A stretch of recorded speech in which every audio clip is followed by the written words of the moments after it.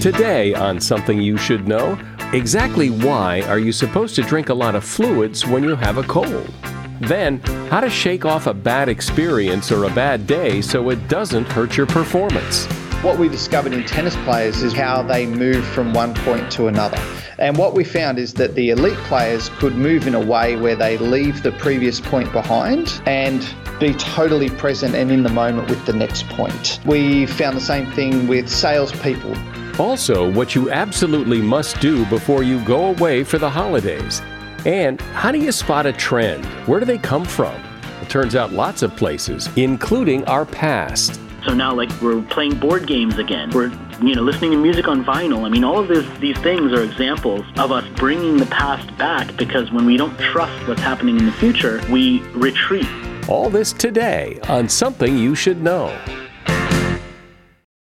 If you have to hire someone, what's the best way? Referrals? Well, maybe that could work.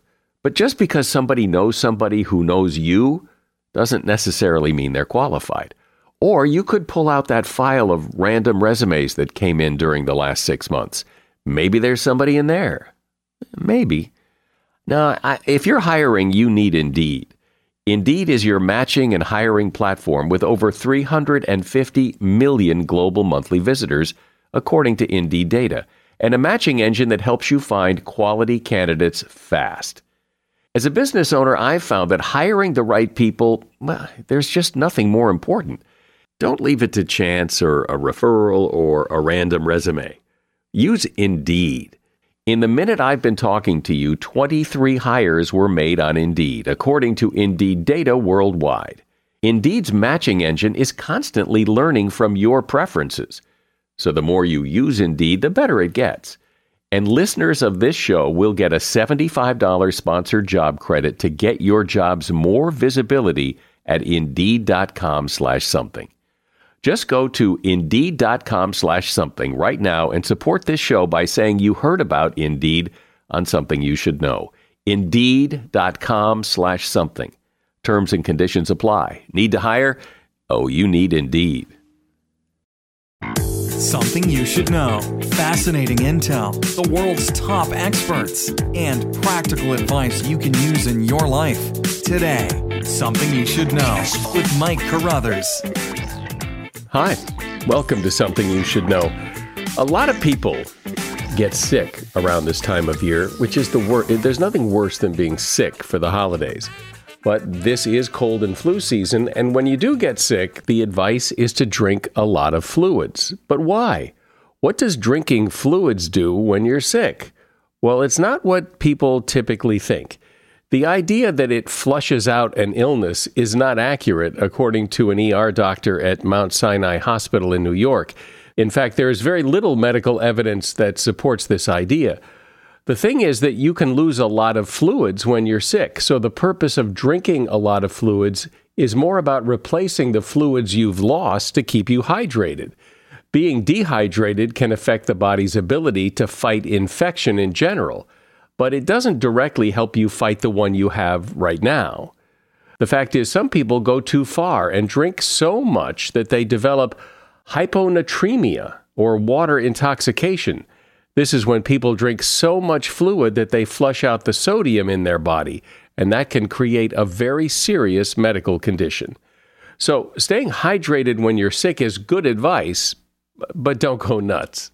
And that is something you should know.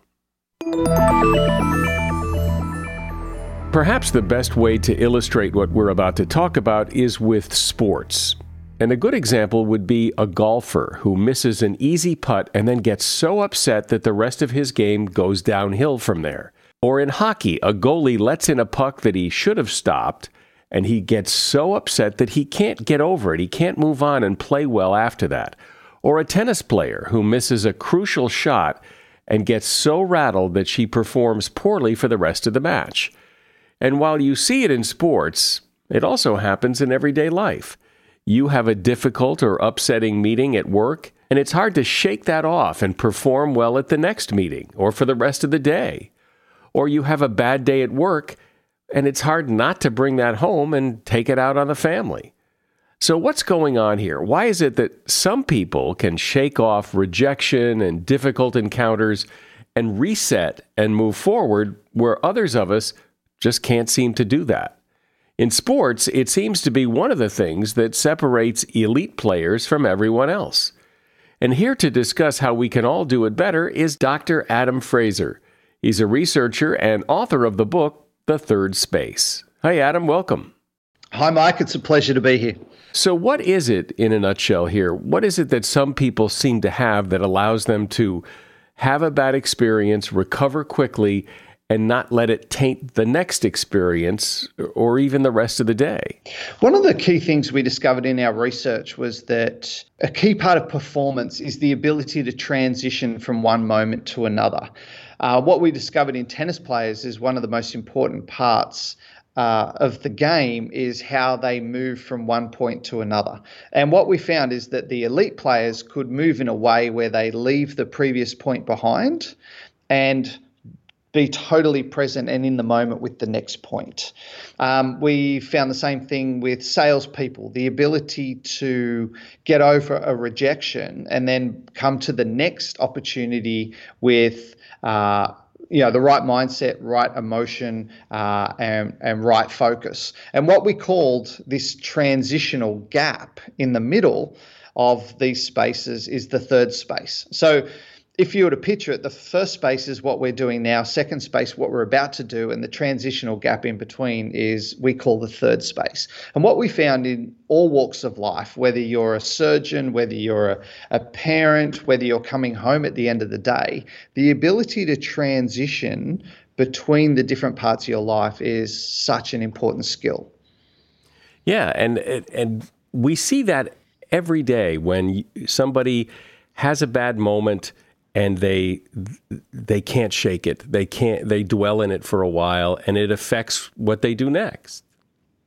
Oh, Mike, you're so spot on. And we call this negative spill. And what happens is we often take the mood and mindset of one moment into the other. Like we have a bad meeting and it just derails our day. I spoke to a leader recently who said, I'd scheduled a meeting with my team to talk to them about, the things they were doing well and how we're evolving and what we're going to strategically focus on. And he said, my leader before that meeting just said, can I have 10 minutes with you? And in that 10 minutes, he just tore into him and said, you're not doing this right and I'm unhappy with this. And this leader went to the meeting with his team that was supposed to be about what they're doing well, and he just took it out on them and attacked them and blamed them for what he just went through. And he said, if I could give anything, I'd have that moment over again, because the amount of destruction I created in that moment for my team was devastating. But really, it was just that I was carrying the after effects of this interaction he'd had with his manager into that meeting. So it's such a common thing. Well, that's certainly understandable. I can relate to that. I'm sure a lot of people can relate to that. Some encounters just rattle you and make it hard to move on. We spent 4 years studying this in detail of all sorts of occupations. And what we found is in that transition, there are 3 key things that we need to do, 3 key steps that help us. But most importantly, we found that this ability to transition and use the third space is a teachable skill. We can get better at it. And those 3 steps are? That is the next logical question, isn't it? Uh-huh. So the key thing is the ability to reflect on what you've just been through, but in a healthy, constructive way. So most people, and neuroscience shows that the brain is hardwired towards pessimism. We tend to look at what was not good about what we just did, how we could have done it better. But what we showed is people's ability to transition and move forward is that if they focus on, okay, all right, what went well in that? Or how did I handle myself well? Or what did I learn? Or how did I improve in that interaction? When they start to focus on progress and evolution, their ability to transition forward is greatly increased. And this is not just sort of Pollyanna delusional thinking. It's just, okay, in that moment, and even if the moment didn't go well, what did I learn, or how did I progress, or what part of that did I handle well? So that really helps them move forward. So that's the first part, is the ability to reflect, but in a constructive way. The second step we call rest, and that is simply the ability to be present and come back to the present moment. So whether that is I take a deep breath before I go into the next meeting, whether it is I take some time to relax before the next interaction. All it is bringing the brain back to the present moment. And what that does is really calms the brain and allows us to take in more information or be more constructive. And then the third phase is called reset. And that is where we visualize and future pace what we want to achieve from the next interaction. So if we're going into a meeting, well, what do I want to achieve in this meeting? What's my key focus? If I'm going into a sales situation, what are the key questions I want to focus on? And that part is about getting your head right and focused on the next interaction. So what we showed is that those 3 steps are reflect, rest, reset. And our research shows that it dramatically improves people's capacity to transition from one interaction to another. Well, but what I would say to that is, but what do you do with the emotion? I mean, if somebody just cleans your clock, and I mean, they just, beat you up one side and down the other. Okay, so you've got those 3 steps, but you still feel that emotional pain of, God, I mean, this really hurts. What do you do with that? Yeah, so in terms of that, one of the key things about dealing with the emotion is that you can either... What we found is that you can either go, all right, I've just been hung out to dry or I've had a really bad experience, but I have to go into this next interaction. And what I have to do is park it. And I'm going to address it and I'm going to deal with it later. But right now I've got to do a presentation and I have to step it up. And there is not time to sort of dwell in the emotion or worry about the emotion. So part of it is, well, okay, I'm feeling this way, and that ability to reflect gets that awareness of it. But then when we go into the next interaction, it's like, this is what I need to focus on. That reset phase is I need to achieve this. This is the reason why I need to do it. I've got to achieve it for this client or for this interaction. Now, if you want to go deeper on the ability to, now obviously with this concept, there's big interactions, there's small ones. So it could be I'm just going from one meeting to another. But it also could be I'm trying to get over something that was really devastating or really sort of knocked me off course. What we're discovering right now about dealing with emotion is 2 key steps. So the first one is the ability to keep space from your emotion. So what this is about is the capacity to view and reflect on our emotion, but in a way where we don't see ourselves as the emotion or the thought. So in that reflection piece, rather than saying I'm anxious or I have no confidence or I'm terrible at that sales situation, rather than having those sort of declarative statements, what we want to do is notice the thoughts and the emotions. So in that reflection, rather than going, I am anxious, or it's, well, I'm noticing I'm experiencing the emotion of anxiety, or I'm noticing I'm having the thought that I lack confidence. So rather than in that reflection, because too often we have a thought and we become the thoughts. What that reflection piece is observing and noticing your thoughts from a distance. Do you understand does that make sense, Mike? It's a big concept, but does that translate? Sure. Yeah, right. It's hard to do, but yeah, I get it.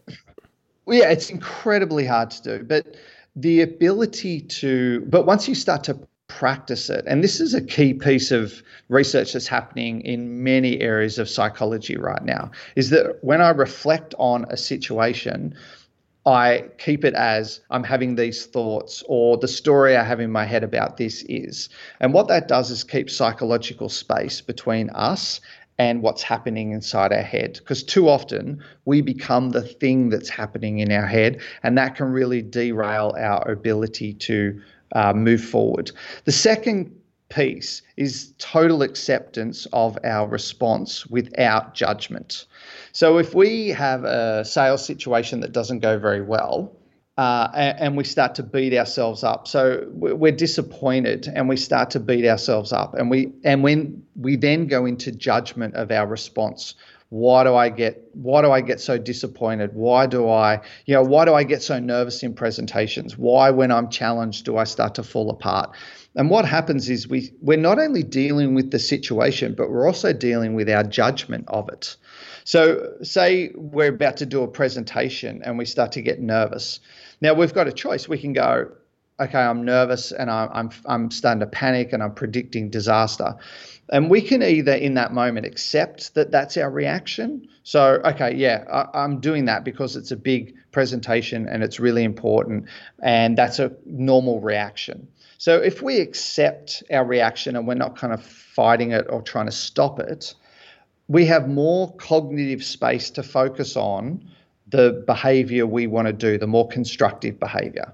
Now, if we start to judge our response, say we're getting nervous before a presentation and we go, oh, why do I get so nervous? And I get so nervous because I lack confidence, or no one else in the team gets as nervous as I do. Why do I get so nervous? I've got to have more confidence. And we start to judge and beat ourselves up for having that reaction. What happens is all our mental space is taken up trying to fight and stop the reaction that we're having, and we're judging the reaction. So there's very little space to focus on the constructive behaviors we want to do.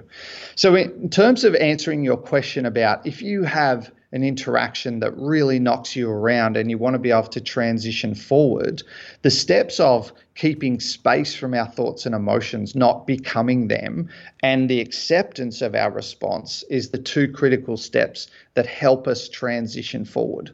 We're talking about how to transition from a bad experience so that it doesn't ruin the next experience or the rest of the day. And we're talking with Dr. Adam Fraser, who is author of the book, The Third Space. As a listener to Something You Should Know, I can only assume that you are someone who likes to learn about new and interesting things and bring more knowledge to work for you in your everyday life. I mean, that's kind of what Something You Should Know is all about. And so I want to invite you to listen to another podcast called TED Talks Daily. Now, you know about TED Talks, right? Many of the guests on Something You Should Know have done TED Talks. Well, you see, TED Talks Daily is a podcast that brings you a new TED Talk every weekday in less than 15 minutes. Join host Elise Hu. She goes beyond the headlines, so you can hear about the big ideas shaping our future. Learn about things like sustainable fashion, embracing your entrepreneurial spirit, the future of robotics, and so much more. Like I said, if you like this podcast, Something You Should Know, I'm pretty sure you're going to like TED Talks Daily. And you get TED Talks Daily wherever you get your podcasts. So, Adam, I imagine a very common situation for people is having that bad day at work and then taking that bad day home with you and it affecting how you and your family interact because you've had such a bad day at work. And what we find is people really struggle with that, particularly in this environment where we have technology where we can work all the time. And a lot of our research has looked at, well, how do we use the third space between work and home to transition home in a way where we're more present, we leave the day behind, and we're more connected to the people we love.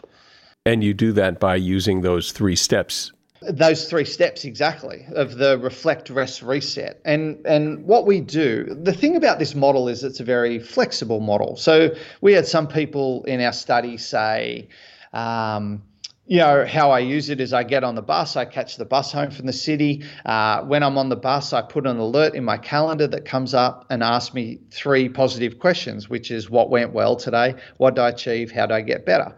I sit on the bus, I answer those questions. The rest phase, I've got a relaxation app on my phone. I listen to that app. It goes for about 10 minutes while I'm on the bus. And then as I walk from the bus stop home, it's a 5-minute walk. I think about, well, what sort of dad do I want to be? What sort of partner do I want to be when I walk through the door? What we showed in our research is that when people practice those 3 steps, the mood of the home improves by 43%. And what we also showed is boundary strength, which is the ability to not let work spill into home life, increases by 91%. So, for the people listening to this is a really effective strategy that works really well. So I understand your example of you have a bad meeting and then you come out of that meeting and you go into that third space and shake it off so you can go into the next meeting and perform well. But that's because you have that time in between, that downtime in between the two meetings to go through your 3 steps. But what if you're, say, a hockey player, you're a goalie, and you let that puck in, and it's hard to stop in the middle of a hockey game and go through those 3 steps when there's pucks flying at you. Yeah, very much. One of the key things the goalie can do is that just focus his attention on the present moment. Just focusing on how the stick feels in his hand. Because the thing that makes an athlete choke is they start to worry and predict the future. So the goalie who's let in a puck, made a mistake, is starting to worry about, am I going to do it again? What if they score again? What if my team gets angry at me? All these sorts of things go on. His key focus in that moment is to stay in the present moment. And as literally as focusing on some sort of sense. How does the crowd sound? How does the stick feel in my hand? Keeps his mind in that present moment to stop that rumination. Yeah, well, and every athlete from, grade school on up has heard a coach say, shake it off. Shake it off, you're okay, no problem, move forward. But it's one thing to say it, it's another thing to do it. Yeah, and this is where practice comes into it. And what our research shows is that our capacity to practice the third space and be better at transitions, you can get incredibly good at it. And coming back to the whole coach saying shake it off piece, that's that keep space and acceptance. It's, okay, notice the thoughts on what's going on for you, but accept that you made a mistake. All right, let's move on, and it's okay. The worst thing is the coach starts screaming at them and yelling at them. It's going to make them feel worse. But this skill, what our research shows, is it's incredibly learnable and trainable, and the more you practice it, the better you get at it. But to show how difficult it is, I mean, when you watch sports teams or anybody, when things go wrong, they usually continue to go wrong. When the team is down 2-1, next thing you know, they're down 3-1, and then they're down 5-1, and their play suffers because they can't do what you're talking about. Yeah, and that's what separates the good ones from the bad ones. Right. And, the champion teams are the ones where they're down and they have the ability to hold it together and keep that focus and not let it derail their performance. But I bet, though, because even champions fail, is that this is situational, that this does take a lot of resources from within. And some days maybe you just can't do it. Maybe even the best athlete has a bad day. Yeah, I mean, we're not machines, that's for sure. And we're all fallible and we all have moments. But what this is about is, the key thing about the third space is raising our self-awareness, raising our skill, and raising clarity about what we want to achieve in the next interaction. So that's the key focus here with this. And nothing is foolproof and nothing works every time. But what our research shows is that practicing this does dramatically improve your performance in that next space. A lot of times it seems it's not necessarily that you're going from one meeting to the next meeting or from one point in a game to the next point in a game.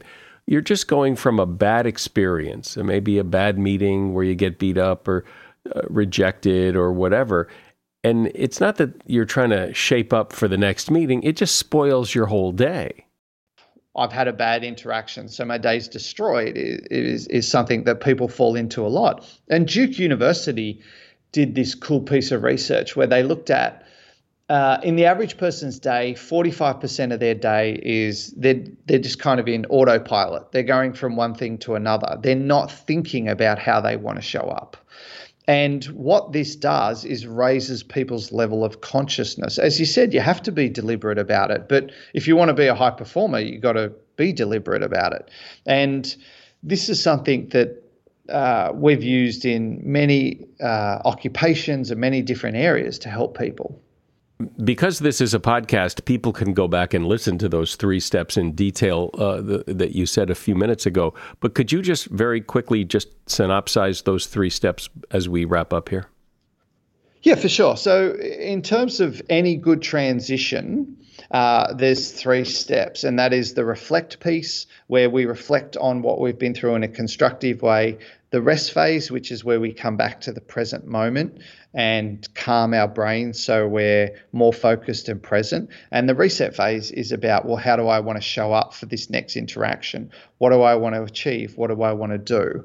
And as we talked about in this podcast, the model is very flexible. So if it's an incredibly quick interaction, you're not going to be able to do all 3. Or in some cases, like we talked about, where we've had a very difficult situation, we might want to extend that transition to help us move forward. Well, I don't think there's a person alive who couldn't use your advice, because who hasn't been in that situation where you've had a bad day or you've had a bad experience, and it's so tough to shake it off and not let that taint your whole day. So I appreciate the insight. Dr. Adam Fraser has been my guest. He is a researcher and author of the book, The Third Space, and you'll find a link to that book at Amazon in the show notes. Thanks for being here, Adam. Excellent. Thanks, Mike.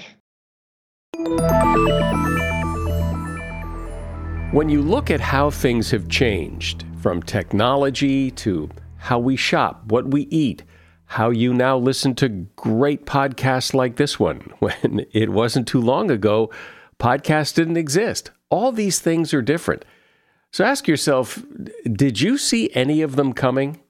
These changes, these trends all started small and grew. And when they started, a lot of people probably said, well, that'll never work. But other people said, that's the way things will be done. And they persevered. Case in point, I recall when the idea of buying clothes or shoes online seemed ridiculous. Who's going to buy clothes or a pair of shoes if they can't try them on first? Well, it turns out a lot of people. That was the trend that came up on us, and it is now the way things are done. Rohit Bhargava has been looking at trends every year and has some really interesting observations. He's written a book each year for the past decade examining these trends and has just come out with what will be the last in the series. The book is called Non-Obvious Megatrends: How to See What Others Miss and Predict the Future. Hi, Rohit. Welcome. Glad you could make it onto the podcast. Thank you. I'm really excited to talk to you. When you look at the trends over the past several years, as you have done in depth for the past decade, it's pretty fascinating how things have changed in the way we conduct our lives. The shopping example I gave being one of them. Yeah, they really have. I mean, I think that part of it is this idea of instant gratification, right? Like we expect to get things overnight, and we're frustrated if it takes longer than that. But I think it's also the idea that, you know, we didn't necessarily need to see or feel all of these things that we thought we did. I mean, the fact that you could buy a mattress online, I mean, that's crazy, right? Like, who would buy a mattress with never having slept on it? But people do that now, too. So when there's a trend change like that, when everybody is in virtual unanimous agreement that buying a mattress online is the stupidest thing you've ever heard of, and now people do it, what changed? Well, I think with that specifically, there's a couple things that maybe didn't change, but someone addressed it, right? I mean, people may not have thought they could buy a mattress online, but no one loved the idea of taking a mattress, strapping it to the roof of their car, and trying to drive it home and fit it through their doorway, right? I mean, we all hated that. And so all of these companies came along and said, look, we can create these foam mattresses. They're going to be super comfortable. Here's a great video showing you how comfortable it is. And it's rolled up in a box. It arrives. It's easy to unpack. You don't have to put it on the top of your car. And by the way, if you hate it, you got 45 days to sleep on it, and we'll come and pick it up, and it'll cost you, like $50 or whatever the delivery stockage fee is. And people looked at that trade-off and said, you know what, I'll give it a shot. And then it seems like that's the new norm. That's the new, and then now the old mattress guy who sold it in his store now has to compete with something that he never thought he'd ever compete with. In some cases, it makes it harder, right? Because your competition comes from unusual places, right? I mean, we've got furniture stores opening hotels. We've got all sorts of crazy stuff happening, blurring the lines between things that used to be two different industries, right? Your bank might have a coffee shop now. I mean, those two used to be two separate things, and now they're one thing. So yeah, there's more competition, but I think it's also forced some of these groups to get better. I mean, buying a mattress in general for most people was not a great experience in the first place. And so part of the reason why these online mattresses took off is because they were replacing something that wasn't a great experience to start with. I mean, the same thing with Uber and taxi cabs, right? No one loved going in, especially in D.C. where I live, no one loved going in these 10-year-old taxi cabs that were run down with guys who didn't really know where they were going. Yeah, and when you describe it that way, doesn't it seem like it's really odd that nobody's thought of something better than this for so long? Well, I think part of what the value of the internet is, people may have thought of it, but they didn't have a way of getting it out there fast enough to actually create momentum. And so what I think the internet's given to them is this chance to reach a lot of people very quickly and to be able to do it in a way that allows them to generate enough attention and generate enough money in a short period of time that they can survive. Explain what you mean by non-obvious thinking. What is that? What is it? How do you do it? What are you talking about? The biggest thing I talk about when it comes to non-obvious thinking is this idea that we all have our lanes that we choose. So, for example, if we work in the travel industry, we might read things about travel. We have our own political views in terms of how we see the world. And what I advocate for people to do is force yourself to get outside of that. So, for example, for the last 4 years, I've been subscribed to get emails from both the Democratic and Republican national committees. So I get emails from both political parties coming into my inbox, often about the same issues, right?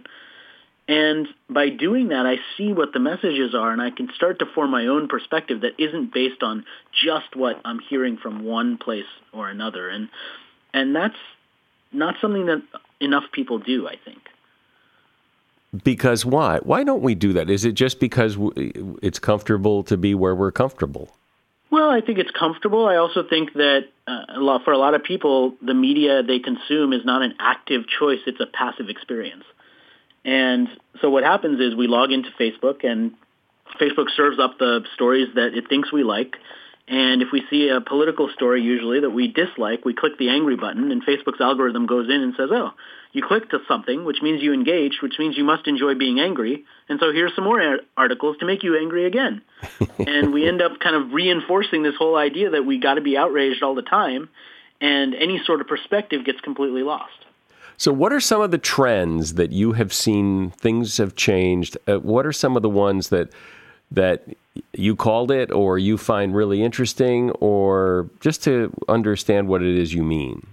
So one of the trends that I wrote about was instant learning. And instant learning to me was really about instant knowledge, essentially. And that idea is we can access information about anything faster and teach ourselves about that. So I remember reading this story when I was doing the research for the book around an 8-year-old who taught himself how to drive on YouTube. Which is like super scary if you're a parent, right? But like imagine what that 8-year-old's going to say in 10 years when he has that conversation with his parents about college, right? I mean, this kid taught himself how to drive on YouTube for 10 minutes. Is that kid going to go to college for 4 years, right? And so like this idea that we can learn anything faster, I mean, we're seeing it in so many different spaces, whether it's YouTube videos or what Fender's doing to like help people learn how to play the guitar faster. They have an entire online platform to help you to do that. Lots and lots of examples of this. And tell me more. So another one that I'm really tracking is something I called revivalism. And revivalism is this sense that when we're living in a world where we just don't know what to trust, we start to turn the clock backwards. We start to look at the things that we remember from when we were younger and that we trusted from when we were younger. So now like video games and retro video games are back. We're playing board games again, going back to print. We're listening to music on vinyl. I mean, all of these things are examples of us bringing the past back, because when we don't trust what's happening in the future, we retreat back into our own past. What are the trends you see or you have seen in the employment world, in how we do our work and how we work for other people? Well, one of the trends that I wrote about that I think is having a big impact in work is the idea of purposeful profit. And you see it really across so many different companies that are now really investing time and effort and resources into demonstrating their purpose in the world. And so you've got leading brands. I mean, you've got like Patagonia and REI and Dick's Sporting Goods and CVS deciding not to sell tobacco. And I mean, there's all these examples of these companies that are saying, look, we're taking a stand. And we're doing the thing that our PR consultants 10 years ago would have told us never to do, which is alienate some people as a result of that stand. But when you think about employment and where people want to work and what they're loyal to and whom they're loyal to, more and more employees are looking at the mission behind the organization they work for and saying, yeah, I believe in that, or, I don't buy that. I can't get behind that. Explain amplified identity. Amplified identity is really a catchphrase trend to describe this sense that more of our identities are moving online, and so we become accustomed to demonstrating our personality maybe in the way that we'd like to be seen versus the way we actually are. And it doesn't necessarily mean that we're all liars online, which is what a lot of people assume. Oh, you're posting these selfies of just your best moment when you look your best, but that's not reality.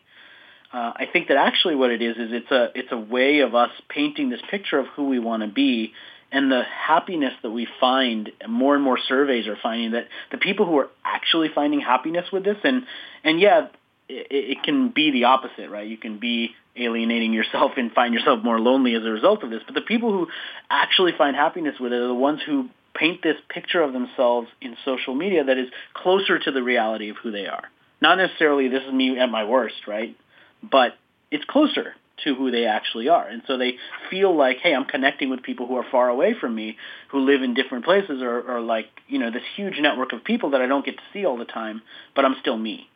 One of the things that's happened to all of us, and we kind of haven't noticed, although we sort of know it's going on, is this idea that companies are collecting a lot of information about us and our habits, and then using that information to try to sell us other stuff. And I know you talk about this as attention wealth, that we should profit from the fact that people are buying and using our data, not against us, but to sell us. And so what that means and what that's going to mean, I think, in the future is we have all this data, and right now our data is something that increasingly we see stories of it being stolen from us, right? They're collecting your data. They're salvaging your data. Your data's been breached, right? It's not a positive thing in general when we hear about all these things with data. But I think what's going to happen in the future is the more control we start to get over our data, so like your Fitbit data or like the data that you can now take out of Facebook, right? There's a button where you can say, I want to download everything I've posted to Facebook. So the more control we get over that data and the more ability we have to share it, the more wealth we can actually generate for ourselves because we can decide who we want to share it with.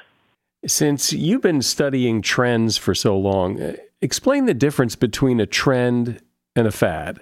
A lot of times what happens with a fad is it's in one industry, it's one sector, it's one behavior. So for example, you might say the trend is everyone wants to buy everything online, right? And they're buying mattresses online, and they're buying music online, and they're buying shoes online.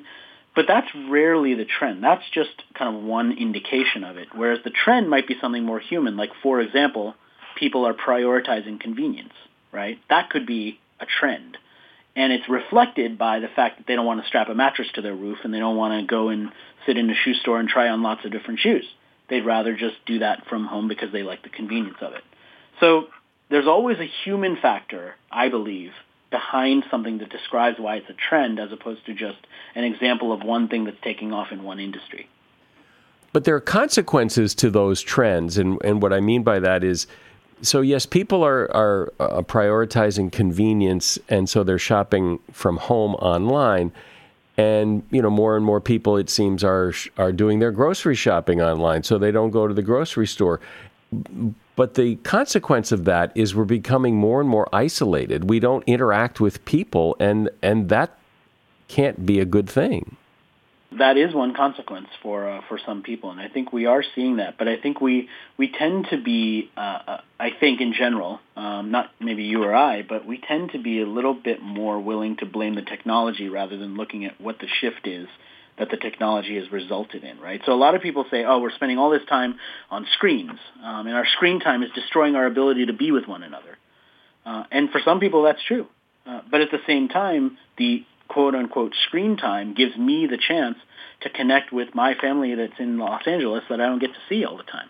It gives me a chance to, make that a more daily or maybe weekly connection to see what they're doing and where they're up to in their lives that I never had before. So part of the challenge, I think, is that the technology is so new that we are struggling to find where our balance is.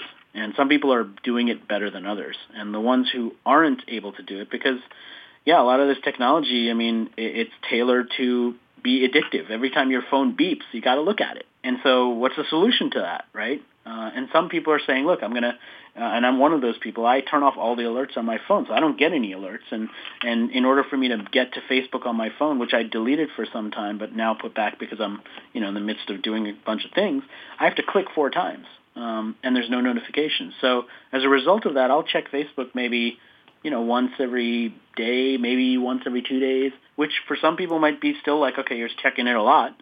And for other people who check it 85 times a day, that would be a huge improvement. Since you are in the business of predicting the future, predict the future.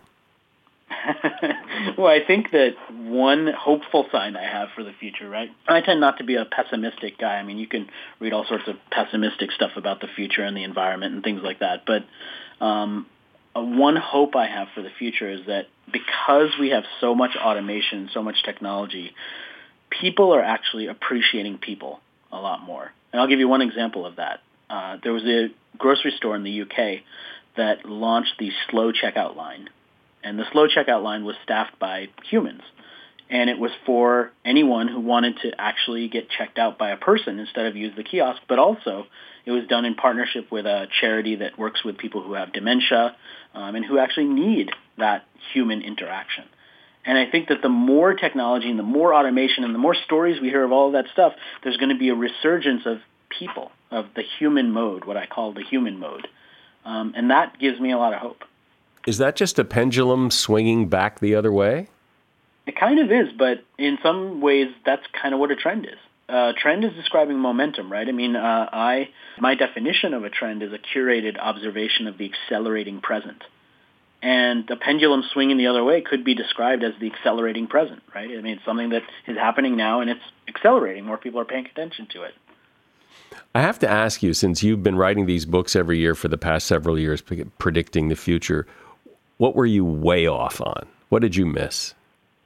Most of the time, and frankly, there's a lot of transparency here. So I'm not one of those people that thinks I was never wrong. And because I've been doing this every year, like you said, and there's 15 trends every year, there's more than 100 examples of past predictions. And so to answer your question directly, the ones that I got wrong in general were things that I thought were trends, but actually were small-time examples of, something that one group was doing, but not something that actually took off. Like one of them, I think I called it pointillist filmmaking, and it was like a couple of years ago, and it was all about this idea of like these short films, like Vine movies, or now TikTok, and like all of these social media platforms. And I was sort of predicting that, who would watch something long form when you could just get like an entire story in 6 seconds? Isn't this awesome? Like, who wouldn't want that? And what ended up happening over time is, people like the 6-second thing for small, flippant things, but when it comes to something that they really love or really find value in, they'll sit there and binge watch 17 hours.